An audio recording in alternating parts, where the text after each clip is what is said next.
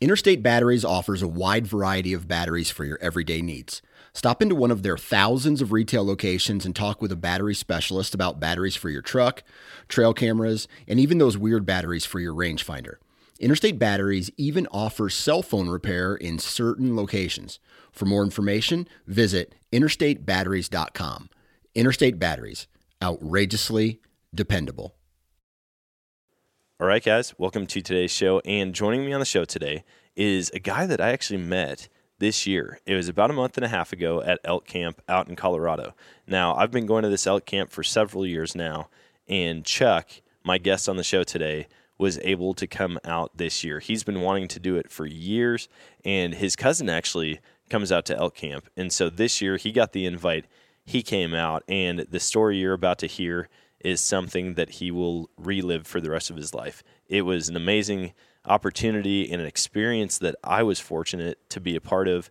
I absolutely love helping others find success on hunts, especially hunts of this caliber, something that a lot of people from the East and the Midwest mark off as, a dream hunt or something that they're going to get to do one time ever. And to see him and to see his excitement, his desire to learn everything that he could while he was out there, and then to actually be with when he made a great shot on an awesome bull is awesome. So let's jump into this episode. You're listening to The Western Rookie, a hunting podcast full of tips, tricks, and strategies from seasoned Western hunters. There are plenty of opportunities out there. We just need to learn how to take on the challenges. Hunting is completely different up there. I've harvested 26 big game animals. You can fool their eyes, but you can't fool their nose. 300 yards back to the road turned into 3 miles back the other way. It's always cool seeing new hunters go and harvest an animal. I don't know what to expect. If there's anybody I want in the woods with me, it'll be you.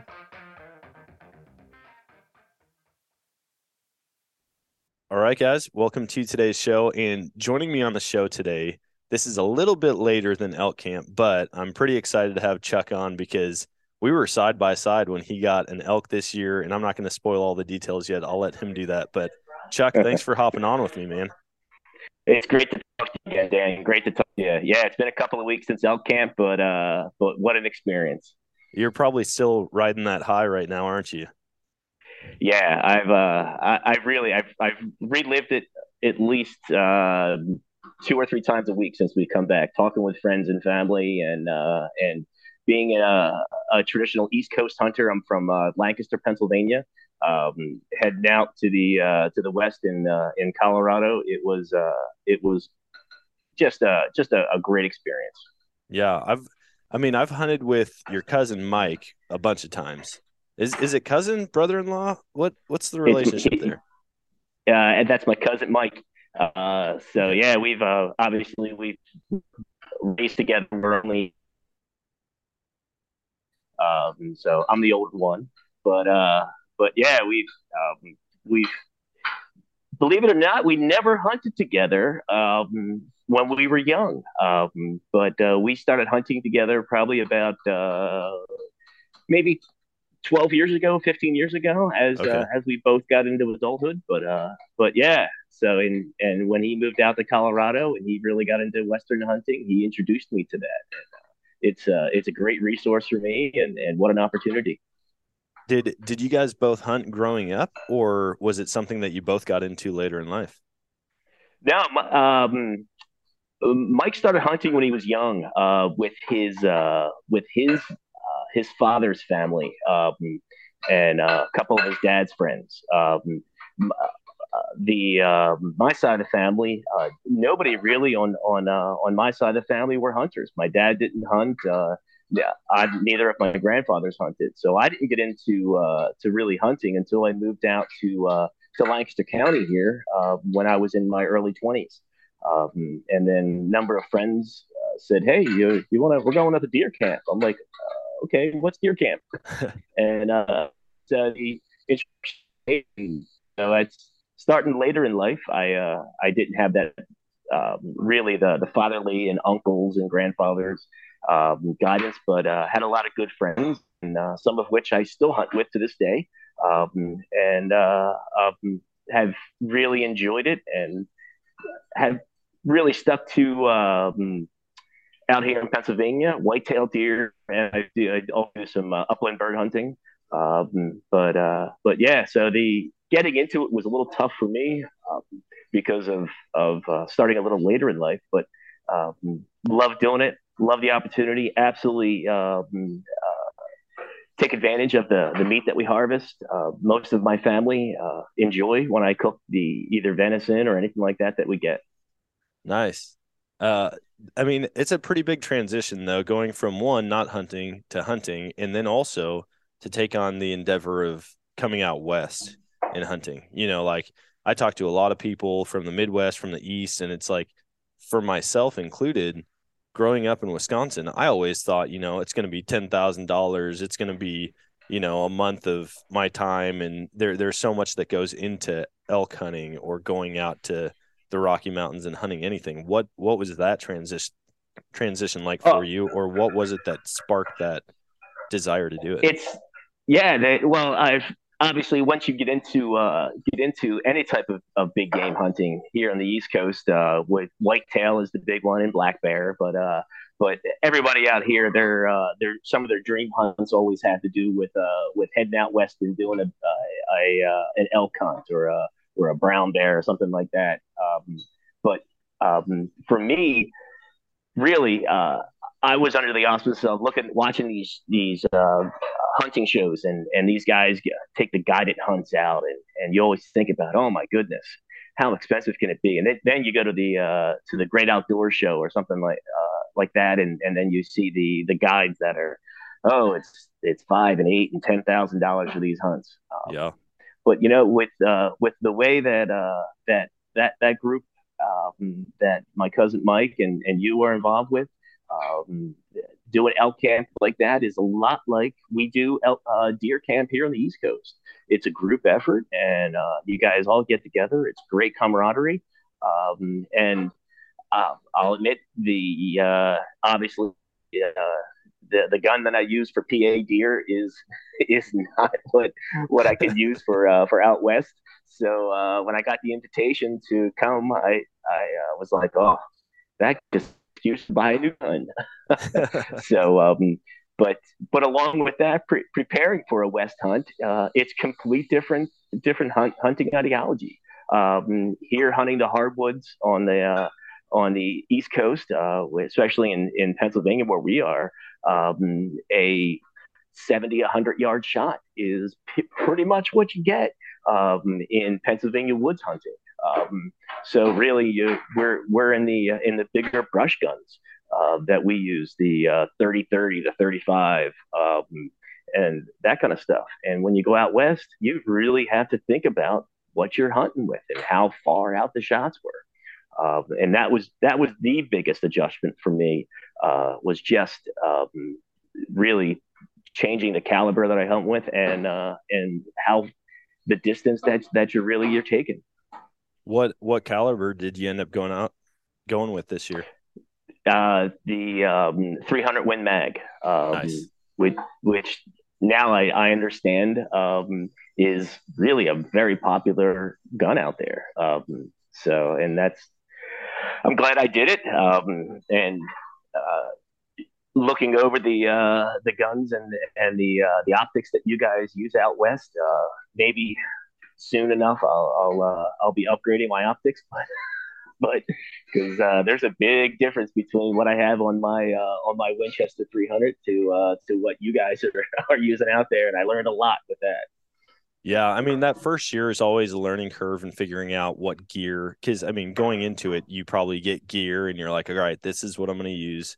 This is going to work. And then you get out there and you might go, okay, I'm going to have to upgrade this, or, you know, I didn't really need this. I didn't end up using it. Like, I've brought so much gear out in the backcountry with me when we go to spike camp or something that I end up not using, but you know, yeah. And watching the TV shows, you're like, oh, I probably need to have this. And you really don't on some of it. Yeah. And that's what the experience that I had. Base camp was great. I mean, we had the big wall tents and the campers and that kind of stuff. And heading up to spike camp when we got up there, that's a different experience. And I've done a lot of camping and canoeing and backpacking here on the East Coast and up on the eastern part of Ontario, Canada, and getting in the backwoods. And I mean, like, I've gone out and spent 7, 8, 9 days in the backwoods of Canada. But that again, that's summertime camping where water is plentiful. And really the temperatures at night, if it drops into the 40s, you're like, oh, that's chilly. Let's start a fire. Yeah. And when we hit Spike Camp that first night, it was 18 degrees. And I thought my backpack tent was good, and there's a big difference. So it was a bit chilly. So, yeah. But that and again, hunting out of Spike Camp, you're really paying attention to the weight of everything, right down to really, I mean, how much spare ammunition are you bringing up with you? Is 6 rounds, 8 rounds enough? I mean, how much do you carry with you? Because you're carrying water for 3 days, and that gets heavy. So, yeah. I mean, having to pack all of that stuff in and think about it, like, man, what happens if I have a malfunction on my gun? Do I have a multi-tool? Do I have an Allen wrench that I can take the scope off or resight it? How much ammo do I need? I'm sure it's similar to you. When you're shooting 70 to 100 yards, you're typically not dumping 5 or 6 rounds at an animal, like they're not going to stick around long enough. And 2, you're that close. You probably just, it's not as challenging to make a shot, on flat ground or on a small hillside at 70 yards as it is 400 yards at a 45-degree angle down below you. Exactly. And I mean, it's wide open. I mean, if that elk decides to run, chances are you're going to be able to watch it for a couple 100 yards. And whereas, I mean, heck, where we go hunted out at our place, if that deer could move 30 yards and you've lost it. So I mean, that's it's a different mentality. But again, the challenges that go into elk hunting are great. And I mean, I can't thank enough the guys that were with me, because obviously of a new elk hunter, but also the fact that the support system that goes into getting it, just having the opportunity, and then once you put a round down range, nobody do. Yeah, it's definitely not like dragging a whole deer out, like you're not just. Go ahead. You don't hook a rope onto it and drag it by its horns out and yeah. So yeah, it definitely opens your eyes to the amount of work that people put in, especially when they're going on these like DIY solo hunts in the backcountry with their bow. One getting close enough, and we do luckily have a great support system. Like, I've never been on a pack out of any animal where we didn't end up at least with 4 people when I'm out in Colorado. Like, people are just eager to hop in, and I'm sure a lot of people can relate to that when they're hunting opening day of rifle season in whatever state. You hear your buddy shoot and you're like, man, what'd you get? I want to come see. And that excitement is there, but sometimes you're getting yourself into a 3-mile uphill pack out just to go and take a look at the animal. Yep. Exactly. And when I was fortunate enough to get onto my bull, a big accolades and thanks to the host here, Dan Matthews, because he's the one that actually first spotted my bull that I took. I mean, that was incredible. We had spent days and days out. I think you were lucky enough. I think you got yours opening morning, didn't you, Dan? Yeah, opening day. Yeah. And then we spent a number of days up on the mountain, and then we had weather roll in, which dumped snow up on the mountain, and that really put a hamper on just the access getting in. Just where can you take the 4-wheeler? Where can you hike? Because that's when you start talking about getting miles in. If you get a 4-wheeler or side by side stuck, that can put a real hamper on the day. So later in the week, when we were hunting, we took some advice from a couple of guys and headed off on a different trail. And fortunately, some of the other gentlemen that were with us were familiar with that area. And so what was ours? I think we were Saturday morning, weren't we? When I was mine Friday. I think Friday morning. Because I want to say maybe No. I'm wrong. No, it was Saturday No, morning. it was Saturday morning. Yep, it was Saturday morning, and because Friday was when we woke up, and there was snow. I mean, we had blanket of beautiful snow, and I think you were up when that's when Joe got his. Yep. Friday morning, and we were saying you're crazy for heading out in this stuff, and here he comes back with a bull. But yeah, and so we headed up on the same trail, and in his side by side, and then I think you followed us up on your 4-wheeler, and it was early. We were up there early before the sun even started cracking. Couldn't see much, and when we were decided this is where we're going to start glassing from, we just kind of hung around the side by side for a little bit, waiting for daylight to crack.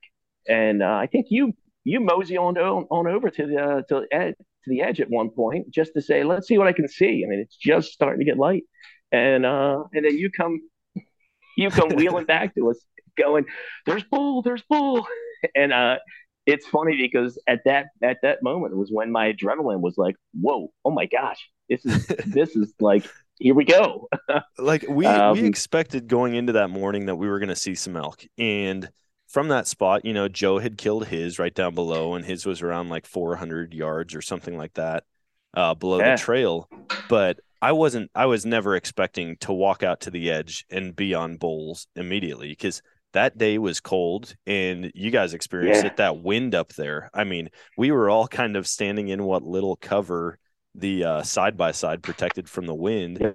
And but with that fresh blanket of snow that you're talking about, I was like, man, it's not legal shooting light, but with how bright it is out with the snow cover on the ground, like we might be able to see something. And it was no sooner than I got over that little knob, there were 2 bulls standing down there.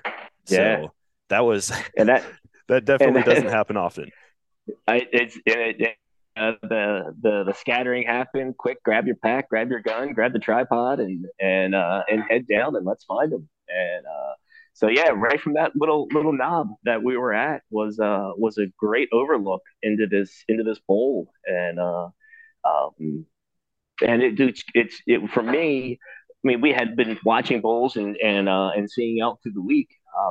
Then looking down and realizing I'm having to find this thing in my scope, and then you guys with your I guess most of you guys have some I think you and Mike both have the Vortex with the rangefinders in your binoculars. Yep. And I'm dependent on you guys to really to scope it out and find what's going, how far out it is, and I think, gosh, it was 3:30.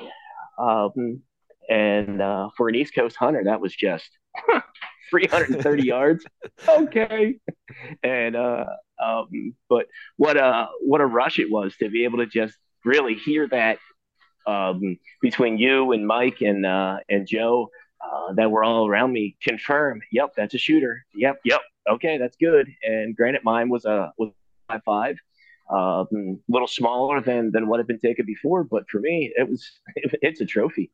And to be able to hear those guys saying, yeah, confirm, it's a shooter. Yep. Oh yeah. And so I really depended upon Mike and you, Dan, and those guys saying, okay, yep, distance is good. Okay, wait for him to come broadside. Okay, yep, you ready? And really squeezing that first round off was really the adrenaline. Just, I mean, most of your guys listening to this have really experienced that adrenaline rush that comes through, that nothing else, everything is gone in the world. You are looking through that scope and you're looking down range, and the experience of that, and then watching that bull go down was like, oh my goodness. And then I hear the other guys around me, yeah, you hit it, watch them buck, yeah. And that was just a wonderful experience. And then at that same time, I think, Dan, wasn't it that Chad, that Thad was coming in to line up on that other bull? Yeah, it was definitely a wild morning, because yours, I mean, like you said, it's a team effort with the different equipment, with trying to get in position. Like there's no such thing as a great shooting platform out there on the mountains. Like when you're away from a man-made tree stand or a ground blind or something, like you just kind of have to lay down and figure out somewhat comfortable of a position to get into. And so, yeah, you shot that bull, and right away, were you able to, or do you recall hearing the impact on it? On my first initial shot, I did not, and I always wanted to experience that you hear the crack and the thud. But on the last shot that I took at it, at the end was when I heard that and what a it's just I had always wanted to hear that, and to be able to hear that was a great experience. And well, the taking the first shot and then looking down and realizing that other bull was hanging around, wasn't scattering, was when I'm pretty sure you and Mike and were like, whoa, you got to hold off on that second shot. When he went down, we watched him go down, and the other one wasn't running away. He was just kind of moseying, and so we waited for the other crew to come in for Thad to take a shot, and that wait was just painful because of the cold and the wind, and really once that adrenaline wore off, you realizing because you got to sit behind a gun, you got to, because I understood why we waited for the other hunter to come in and take that shot, but I don't want to lose my bull. I mean, if he decides to get up and think he's going to run on him, you're going to take that next shot, and so I had to stay on the tripod on the scope and just wait. Oh my goodness, sitting in the snow, my hands are shaking, my butt's cold. That was tough. And then by the time I guess Thad took his shot, and then I could let loose, I was shaking so bad I missed. Mike was behind me going, oh, a little high, oh, a little low, just like, oh my goodness. But and then this is another great example at the end of it when I had 4 rounds in the gun, and then I had 4 rounds in my pocket, and I ran out of bullets, Dan.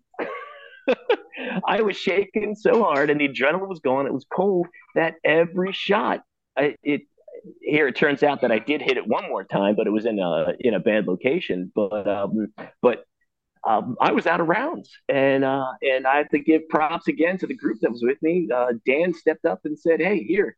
You use mine," and that was my other experience with the difference of equipment of getting to shoot your gun as compared to my 300. Man, the optics that you were shooting through were just absolutely incredible, Yeah, optics. And, people don't give enough credit to optics out there, because I mean, I'm sure you experienced in the first part of the week when you guys were out at Spike Camp doing a lot of glassing. Like eye fatigue can set in, and you can get a pretty nasty headache if you're looking through, anything that's smudged or foggy or cracked or just low quality.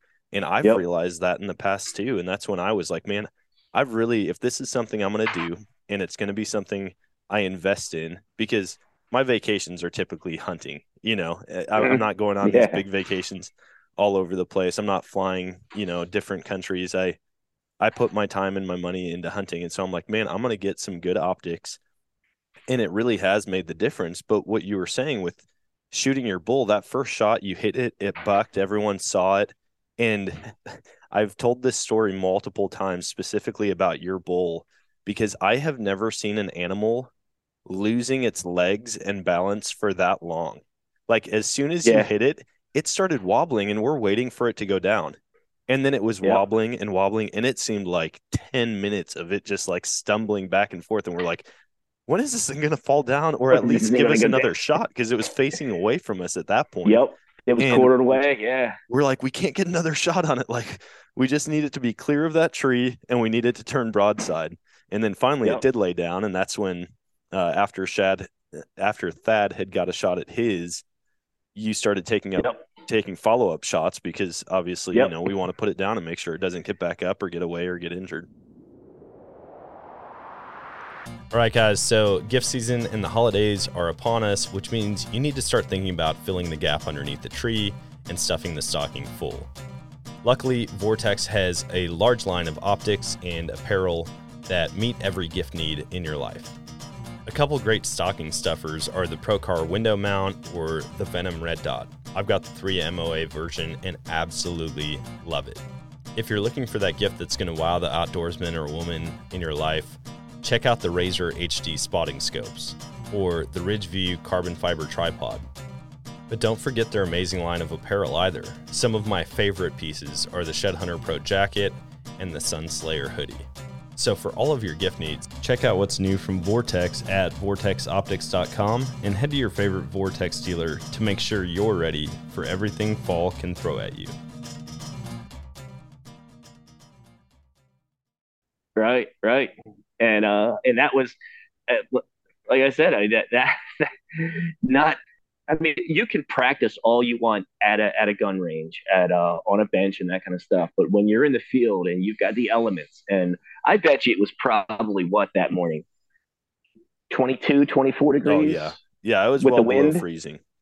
Yeah, and then the wind at our back, coming over that knoll, it was just going knifing through you. And my hands were cold, my feet were freezing, and just you were shaking. The adrenaline was gone on me, and I was just shaking, and I was like, I'm looking through my optics, going, my gun, I can physically see my gun shaking because I'm shaking, but you gotta just breathe and exhale and hope that you put it down, and then changing positions for me was the right thing to do, because when I moved to your shooting off your gun, we put it down. I was laying down then, prone with the gun on the backpack, and I think between that, because the shaking variable out of it, because the gun's propped on the backpack, and then having your optics just adjust it right to, I think when it finally went down was 360 yards.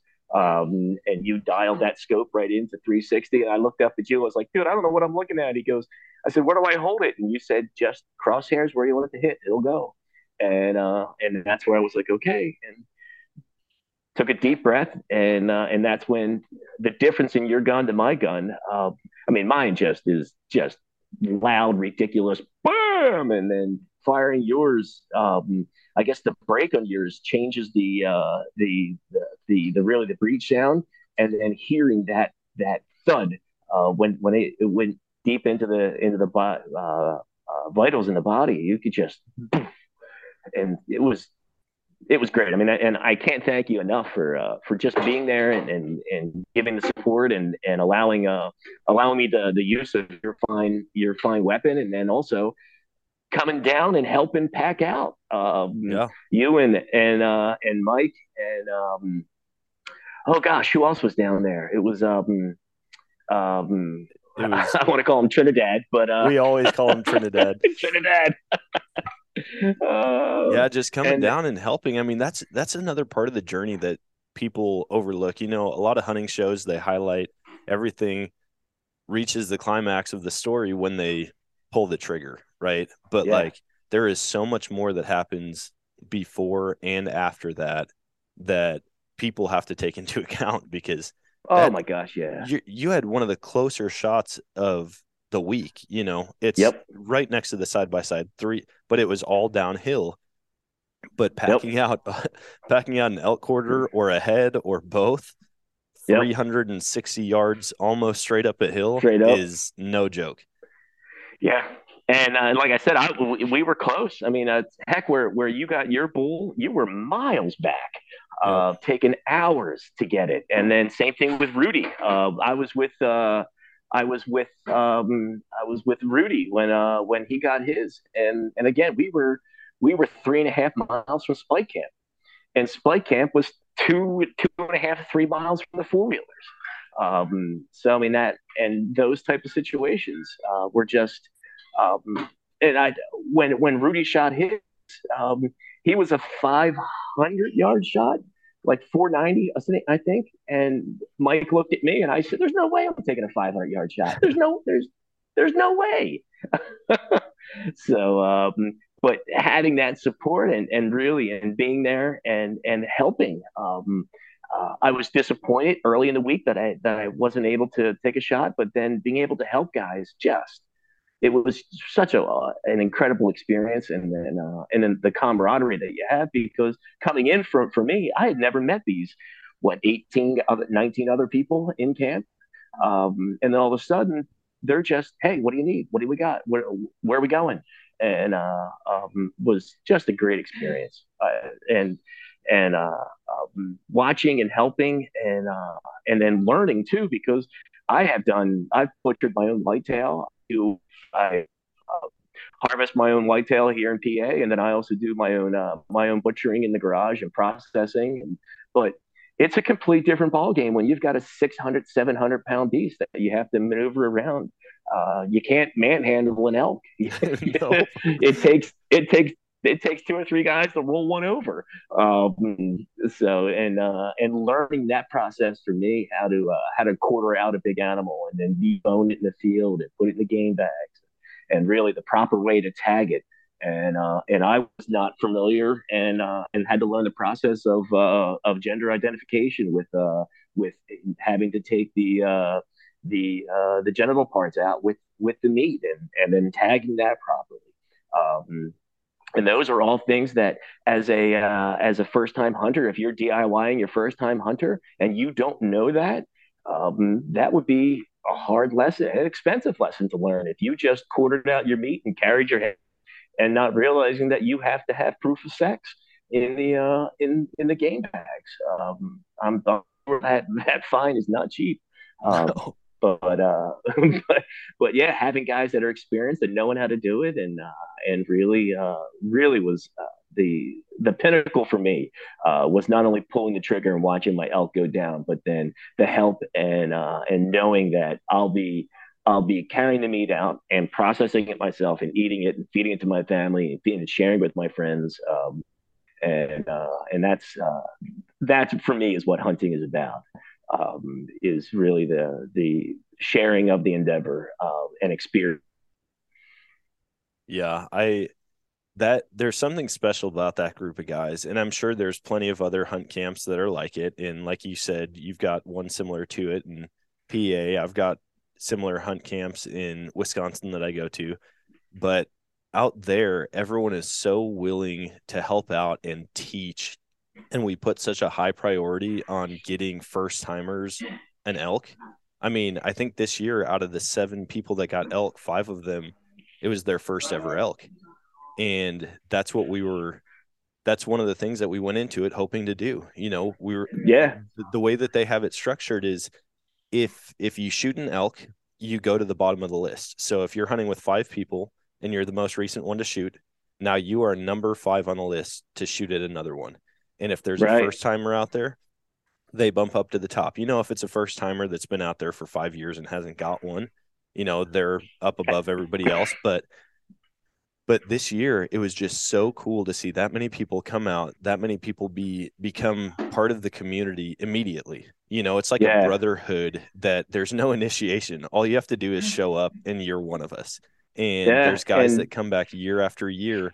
And I've turned down so many different hunts in Colorado because people are like, "Hey man, you should come out and do this archery hunt with me," which I really want to do. I want to shoot an elk with my bow, but knowing that I can only shoot a bull with either my bow or my rifle, I won't. Mm-hmm. I'm not going to miss another elk camp with that crew, because there's just something special about it that you don't find everywhere you go. Yeah, it really is, and had opportunity. I mean, my cousin I've been bugging him for years about, hey, dude, when can I get out? And he would always tell me, he said, elk camp is no joke. It's tough hunting. And I was like, well, I know, but Oh my gosh, I think well, getting cell coverage up on the mountain is different. And I think it was day two. I texted my wife going, today was a brutal assault on my mind because you just got to push yourself to do because I mean, you've got one of the guys got an elk, but we were 8.5 miles from spike camp, and it was 1 o'clock in the afternoon, and we knew that you have 4 hours of daylight left, and you got to get the meat, you got to get everything back, and you got to get it in a tree, and we got it 6 feet up in a tree for overnight, and but that had to be 200 yards away from camp, Yeah. because you're not putting meat right next to your tent, that's for sure. But yeah, I mean that it's those type of experiences that really it you build a camaraderie, and then it really makes guys come back, because I mean elk hunting is not easy at all. Whether you're hunting off the trail on a four-wheeler or side by side, or you're going back country like we did. Each one has its challenges, and really having the help to do it has to be done after you pull the trigger. That's the important part. Yeah. Well, and I mean, on the equipment side of things, there's so much that goes into elk hunting before you ever even get up on the mountain opening day. The amount of equipment that we need to get just to get back to camp, to get camp set up. Like you mentioned, multiple wall tents. I mean, we were unhooking trailers from trucks so that we could pull fifth wheels that got stuck in the mud out, and we were taking side by sides off of trucks or off of trailers to, go up front and hook that to a truck that's hooked to a truck that's pulling the fifth wheel. I mean, it's crazy. And then on top of that, from where we set up base camp to where we hunt, you're talking a 45-minute four-wheeler ride every single day if you're coming back to base camp. And so the amount of equipment that you need just to get into the spot that you're wanting to hunt. I mean, there's guys that do it on foot, and kudos to them. I'm not, I will take a ride on a machine for as far as I can before I have to get out on foot and walk. But yeah, the vehicles that you need, and then on top of that, the backpacks and the tents and the stoves and the heat source and carrying your water or filtering your water, pulling the trigger, what rounds are you using? I mean, there's a lot of research, and thankfully in today's day and age, the technology's out there, the video resources are out there to where you can go and learn a lot of this stuff, but nothing comes close to actually getting out there and experiencing it. As far as the learning curve goes. And taking the advice of the other guys that you're hunting with and seeing what they're using and the success that they have with with how they're doing it, and really that advice, just soaking it all in, and really getting into a group like that, with that many hunters and that much, was an incredible experience for me, because I heading out west. I mean, if you want to do it from where we are, you have to pay those thousands of dollars for the guided hunt. Yeah. But getting involved with a group like that is wonderful. And kudos to you guys, like we had talked about earlier, because putting the new hunters up and getting 5 bulls for first time elk hunters.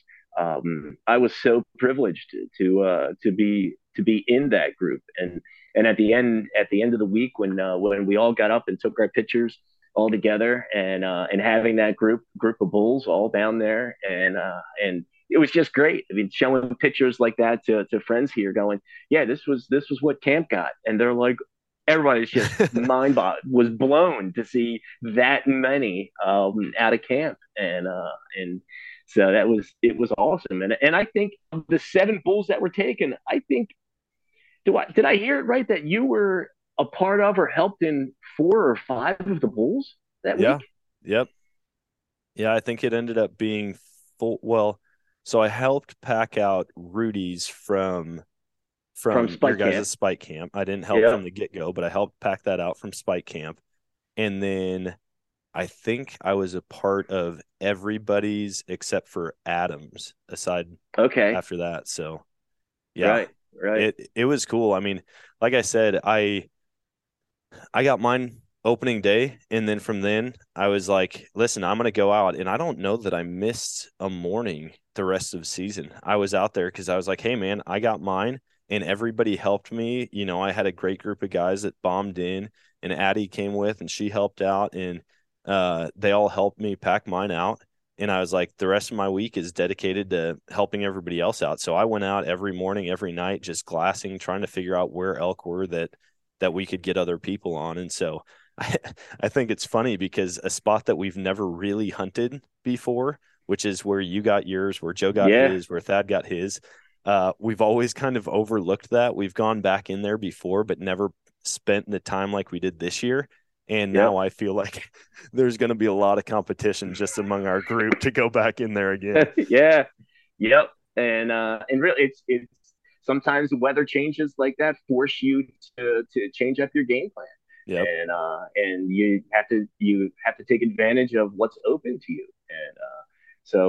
But from the north side where you're hunting, looking down over that, you're thinking, oh my God, that is so inaccessible. How are we ever going to get back there? And here, there's a trail that leads to the backside of that.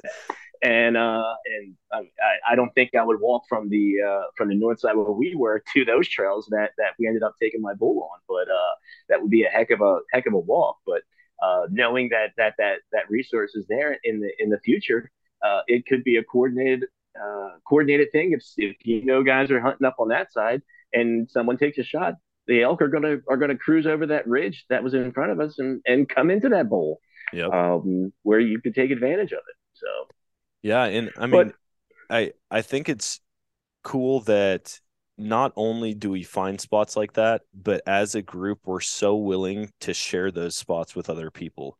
You know, I've been around many other places where it's like, hey, this is my area. Like, this is where I'm hunting. You can go hunt over there. I mean, even just in a 40-acre chunk of woods, you know, somebody might claim a corner and it's like, hey, stay out of my corner. Whereas this is public land, and we're still like, it takes a long time to find some of these spots where it's a target rich environment. But then once we do, it's like, hey, who's coming with me tomorrow? We're going to find elk. Let's go do it. And then you do it again the next day. And even in future years, you know, although like Joe put in a ton of time glassing that area. Joe and Casey, basically all week they were over there, and they were seeing elk that were sometimes 1.5 miles, 2 miles out, but they were telling everybody about it. They're like, you guys got to come check this out. And really, it's because of the legwork that they had done throughout the week that we even knew it could be a good spot to hunt. But they're just so willing to offer that spot to other people if they're wanting to go and hunt. Yep. And that's kudos to the close knit that these guys feel in our elk camp, and knowing that I mean, communication is key. If you know where certain guys are hunting, and also it's a safety issue too. I mean, knowing that okay, Joe's heading there and you're heading there, at least you knew where they were heading in the morning. If something were to happen and he's not back, you can say, oh well, this is where he said he was going. And you've got somewhere to start looking for them. But yeah, I mean, that's sharing of information, that kind of stuff. I mean, it's great. I mean, now I don't think I'd ever give directions to somebody as to where we were hunting. Oh no. So hey, where were you hunting? Huh? Northwest Colorado. Yep, Northwest. Or what was it? Durango? Is that the other spot that Adam was telling people? He's like, oh, Durango. Yeah. Durango. It's always Durango. So I feel like we've got a really cool spot back in there, and I think it's only going to continue to grow. You know, like there's new people that come every year or every couple of years, and they quickly become a part of the group, and now we've grown it. And one of the really cool things that we do at that elk camp is because of the team effort that it takes to get an elk down and then get it quartered out and packed out. No matter who pulls the trigger, everyone has an opportunity at an equal share of meat.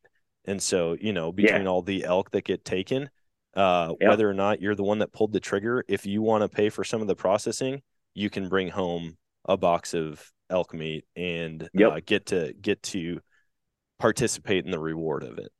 Exactly. Exactly, because again, it's like we had said so many times, it's a group effort. I, all I don't believe that you could solo hunt where we were going and get an elk out of there. It would be Oh yeah. so much work. Now, I mean, the right guy with the right equipment could do it, but it would take him days, I think. Oh, for sure. And and but yeah, that's the great part is knowing that afterwards that you are going to share in the bounty. And I think every hunter you'll ever talk to will absolutely loves to share his harvest. Yeah. Well, absolutely. Like I process and make my own snack sticks and jerky and that kind of stuff.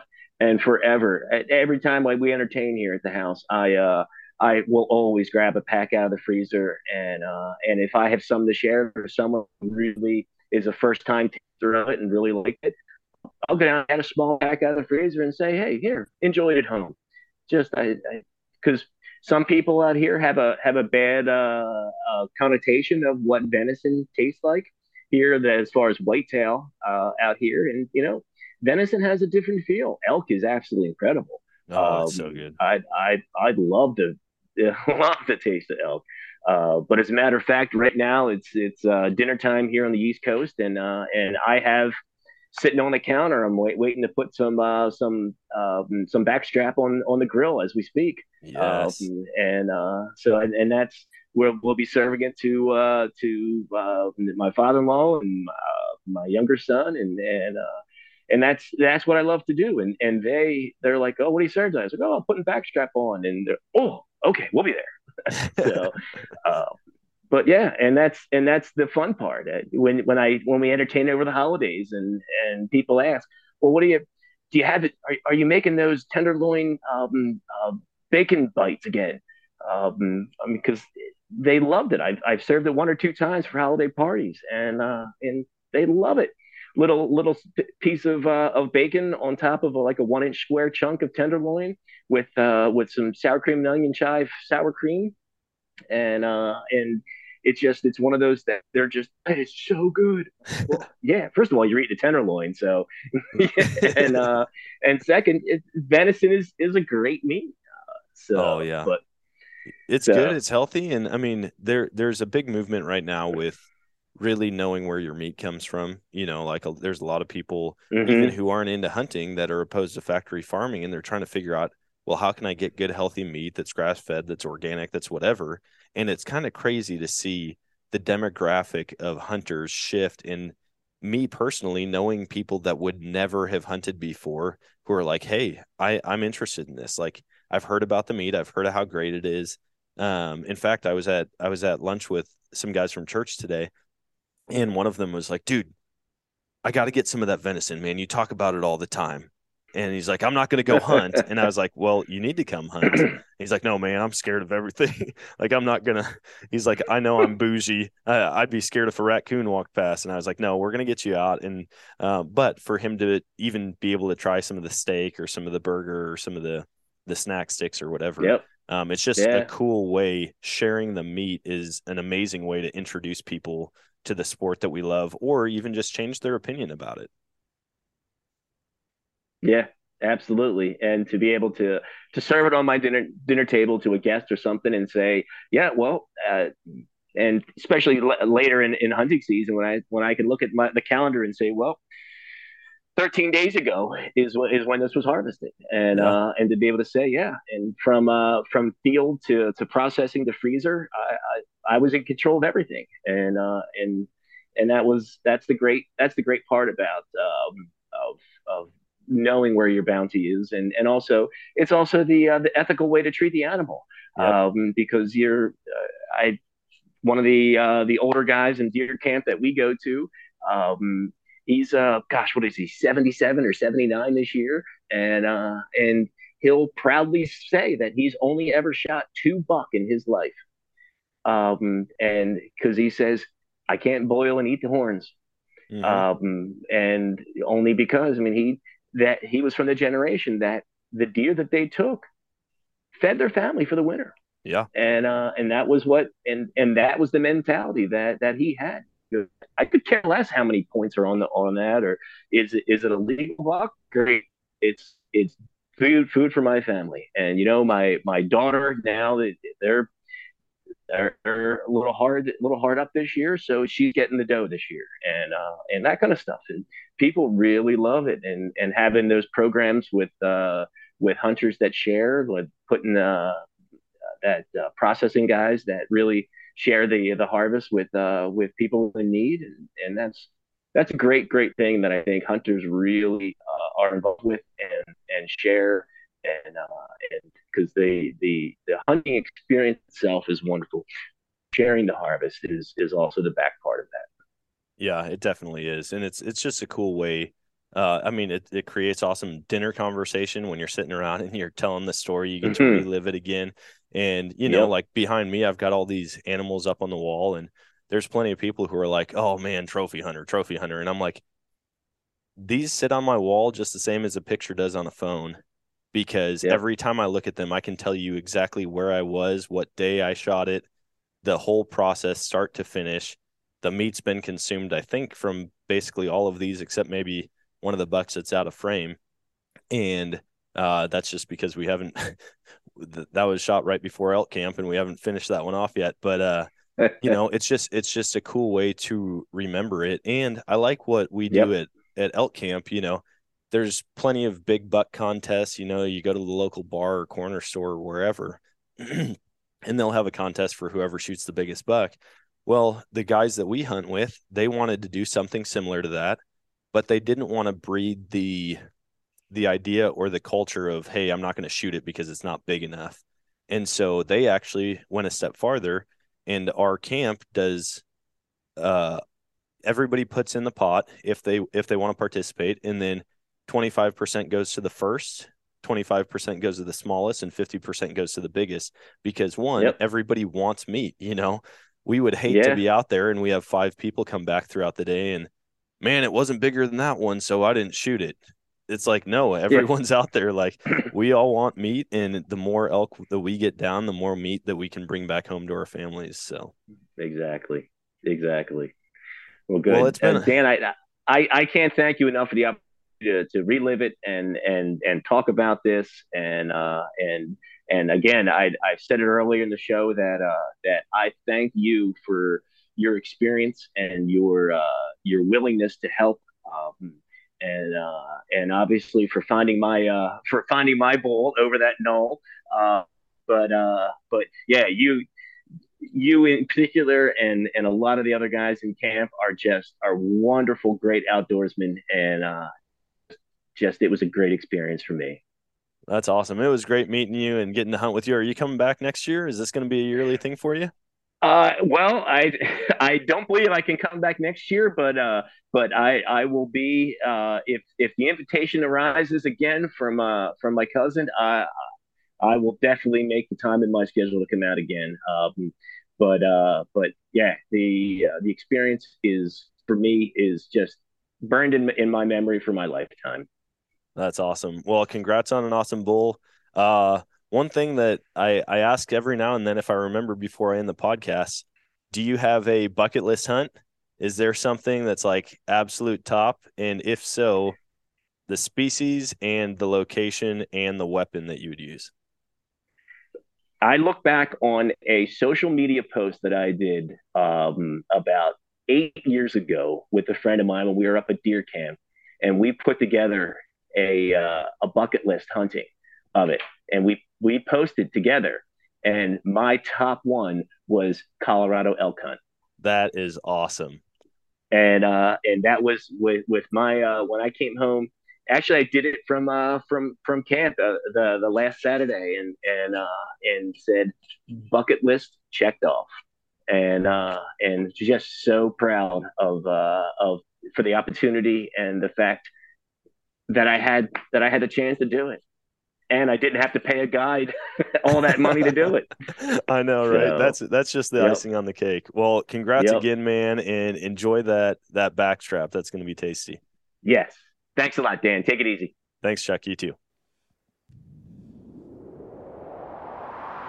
And that is going to wrap it up for today's show. What a cool experience just to relive all the events from the week. It was awesome to sit down and chat with Chuck and just to hear his excitement and to hear that he was able to cross this off of his bucket list, the number one hunt that he wanted to go on, and he was able to come out and do it successfully. A few things that I do want to hit on, though, is the gear that we were using, because we referenced the optics quite a bit, and optics make a world of difference when it comes to being out there. You're spending a lot of time glassing. You might need that extra magnification or just to get a closer look at an animal before deciding to make the stalk in or to pull the trigger. And so the binoculars that I was using, that his cousin Mike was using, that our friend Sean, who is the guy who got me on my first bull, that he uses are the Fury 5000 range finding binoculars. They are amazing. They give you accurate ranges on animals way out, and they'll range a reflective object, I think out to 5,000 yards, which blows my mind. But we were able to use these binoculars on multiple hunts, on mine, on I think 3 other bulls that week, and they did the trick, put the elk down in an ethical manner. Now, the scope that I was using, that he was talking about, I let him use my rifle for the follow-up shot, and that rifle was topped with a Razor HD LHT scope from Vortex. Now, it's a 4.5 to 22 by 50. It's a first focal plane, and I absolutely love it. I actually topped it with the Kenton Industries custom turrets, and so I sent them over the information for the rifle itself, the scope height, the rate of twist, the muzzle velocity, the grain of bullet, all of that stuff. And they sent me turrets that all I have to do is crank it to 4 if it's a 400-yard shot, 3.6 in this case if it's a 360-yard shot.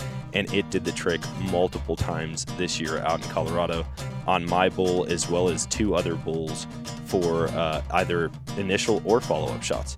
And so that is a scope that I highly recommend. It's going to stay on that rifle forever. I mean, I don't think I'll ever switch from that. To have that in your arsenal is a great tool. And so if you're looking for any Vortex gear, go check out vortexoptics.com and see what they've got to offer for your upcoming hunts.